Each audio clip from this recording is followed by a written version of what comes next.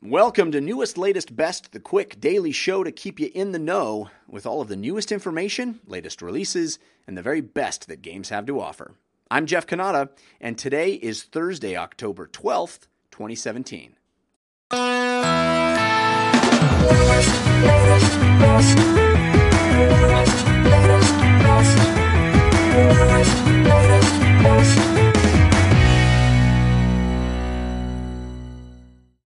Yesterday was a big day for VR news, chiefly because Oculus had their Oculus Connect event with their big multi-hour keynote presentation with a bunch of announcements, including new hardware. Oculus announced a new standalone VR headset that they're calling the Oculus Go. Standalone meaning it needs no other computer. It doesn't plug into your PC. It doesn't require a mobile phone to power it like the Samsung Gear does. Oculus Go will be a completely autonomous device, just a headset you carry around with you. Put it on if you want to get into VR. Even better, they're pricing it at $199, which is a really, I think, aggressive price point. I wonder what the specs of the tech inside are. They haven't really spoken to how powerful the processor is, although one suspects it will be along the lines of something like the Gear VR. But they are mentioning that it will have the new next-gen lenses, which will reduce glare. Anybody that's used the current Oculus Rift knows that if ever there's white text on a black background, you get strange God rays. People call them God rays. So evidently these lenses will reduce that effect. They say they are a leap forward in visual clarity. But also they say the device is the next leap in comfort as well. They say it will be super lightweight while retaining fast switch LCD displays with 2560 by 1440 resolution. So this is part of Facebook / Oculus's goal to get 1 billion people into VR. That's where they're headed. They want 1 billion people using VR. A laudable goal, something I can get behind. As a big fan of VR, I like the accessibility, I like the standalone nature, and I really like the low price point. Everybody says, oh, that's $600. I was just listening to NPR yesterday there to talk about it. So all these headsets are $600, and you also require as a PC. This is a direct counterpoint to that. $200 out the door. You don't need anything else for it, and you have what they claim to be high-quality VR experience. I'm very, very interested to try this thing. I don't think it's going to compare, obviously, to my Vive or Oculus Rift connected to my PC, but I think getting people into it, making them understand how cool VR is, will be a big step in having the tech catch on and having more great experiences developed for the platform. Another huge step in making Oculus more accessible and reaching that 1 billion people mark and really combating that thing that I just mentioned hearing on NPR, the Oculus Rift and Touch bundle at Oculus Connect yesterday got a permanent price reduction down to $399. That's actually a massive deal. You get the Touch controllers. I think you get a game or more. And you get the Oculus Rift headset itself with the 2 trackers. This is huge. $400. Of course, it still requires a PC, but this had been a temporary price they had said over summer, and now it will be permanent. So the fact that they're getting more of these headsets out in the wild, the fact that Touch is now the standard controller for Oculus, I think this is a huge, huge step forward, and the fact that more people will be able to afford this thing, I really do love my Oculus Rift. I really do. I'm excited for new headsets that expand the field of view and clear up some of that screen dooring, but it's the most comfortable headset I own. It works great, and I love those touch controllers. So $400 going forward, I think, is a very, very tempting price, and hopefully we'll get more people to jump on to the Rift bandwagon. Reinforcing the concept that Oculus is moving to a pure touch interface for their headset was a pair of announcements that they made yesterday, including a complete revamp of their Oculus Home environment, which is sort of the default user interface that you get when you put on the Oculus headset. It's their operating system for all intents and purposes. And this echoes something that I talked about just last week or the week before with Microsoft's mixed reality. Everybody seems to be going to this model of having a space that is your own, that you can decorate however you like, and you're able to do PC-centric activities in. So the new Home 2.0 that Oculus will be rolling out in December is completely customizable. You have all of these objects that you're able to put all over the place, even defying the laws of physics, and create a space that is really your own. They announced updated avatars that will allow custom colorization. Up to this point, your avatar, your sort of mapped face and hands, little sort of bust, I guess you would call it, was monochromatic. You could pick a sort of glowing metallic sheen for yourself, but you could outfit different facial features and glasses and t-shirts and stuff. But it was very monochromatic, and now they're allowing that to be much more realistic, much more customizable to select skin tone, hair color, eye color, all that stuff. So it will be more customizable alongside Home being more customizable as well with all these crazy interactive objects. And then the second announcement was this Dash, the Oculus Dash they're calling it, which is their new interface for Inside Home that's built completely around touch. It has bars and touchable buttons for everything rather than being a sort of hybrid touch controller-based mechanic. Everything now is tactile. You reach out and touch it. You reach out and grab it and move it, slide it around in order to move through menus. It makes more sense in the VR environment rather than just having a big pointer attached to your finger, which is how it works now. So I'm excited for this. It looks really, really cool. Dash looks interesting. They're also touting, as Microsoft did with their mixed reality environment, the idea of doing normal PC functions inside VR. And I'm still a bit skeptical on that.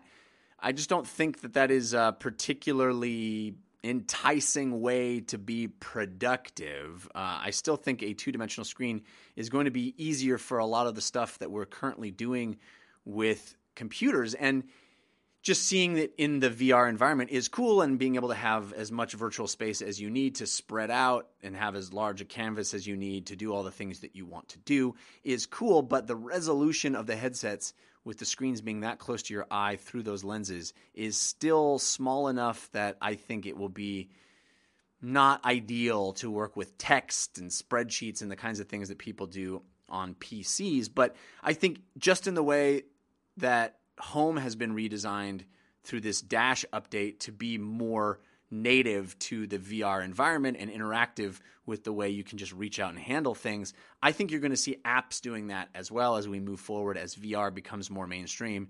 And it won't be just like, hey, you can be on your PC in a VR environment. The apps themselves will just make more sense. You'll be able to physically manipulate things and do productivity type experiences inside the virtual environment. I think that's going to happen. So this right now is that hybrid stage that is a little awkward for everybody, but it's interesting to see that both Microsoft and Oculus are moving that direction and trying to encourage people to be inside VR to do everyday PC activities. I just don't know how useful that is yet. I will say I watched a lot of this Oculus Connect event inside VR. For the first time, they allowed you to just download an app on Oculus and watch as if you were sitting in the audience, albeit the best seat in the house, super close, right below the stage. They had a 360-degree camera set up so you could look all around and peer at the screen and watch the speaker. And it was impressive because it was being streamed in real time. It was the same feed that you would get on YouTube. It was in 3 dimensions and 360 degrees. So, we're still not there quite yet because the resolution was a little rough, and it wasn't easy to do, but we're getting there. It's baby steps, and I think it's an impressive move forward for VR. But it wasn't all just tech and interfaces. Oculus Connect also featured a pretty big game announcement, albeit non-specific. It was more of a partnership announcement, and it's one that's pretty exciting to me personally. I was a huge fan of Titanfall 2. I thought it was one of the best games released last year, and really one of the best first-person shooters I've ever played.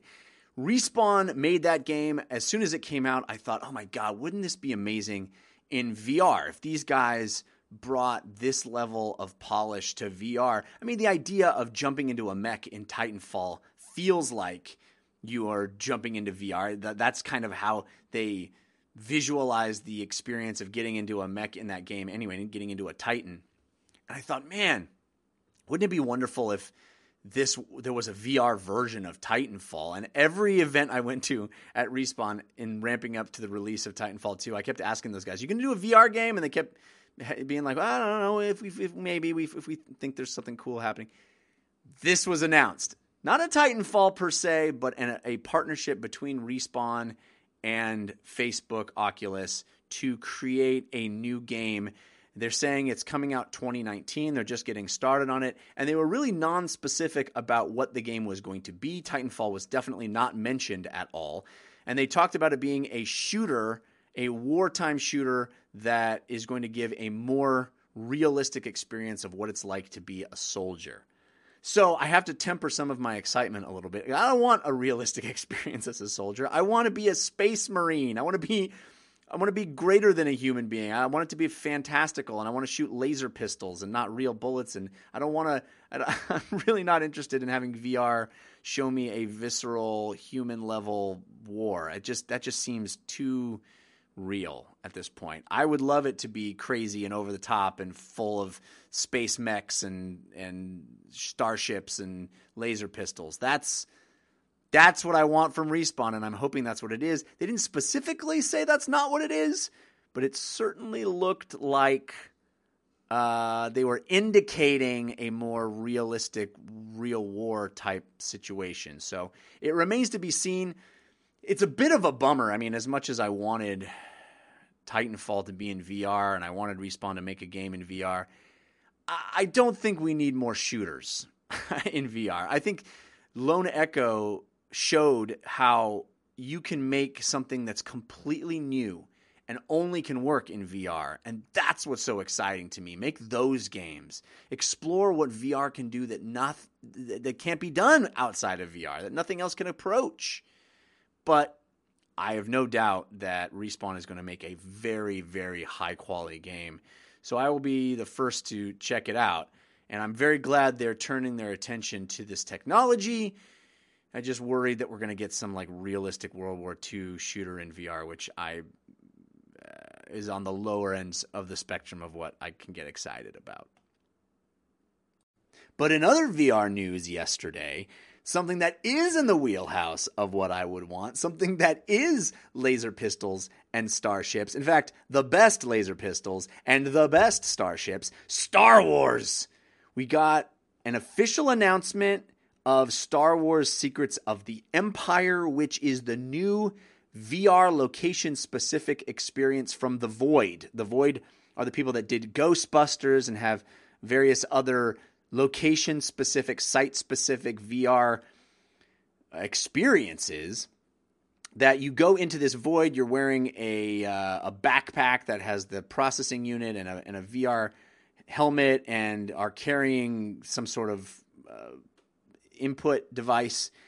And you're going through a space that is built to have features and multi-sensory elements that highlight the immersion in the space. So if you walk up to a door panel, you have to press a button, you reach out with your hand and you actually touch something that feels like the object in the virtual space that you're looking at through the VR goggles. And air shoots at you in certain places and smells and all kinds of crazy stuff. Temperature stuff. Really, really cool idea. I haven't yet to try it, but Star Wars is the thing that's going to motivate me because Secrets of the Empire, they released a trailer. It shows some really cool Star Wars imagery, all built around the new Episode 7 and 8 universe.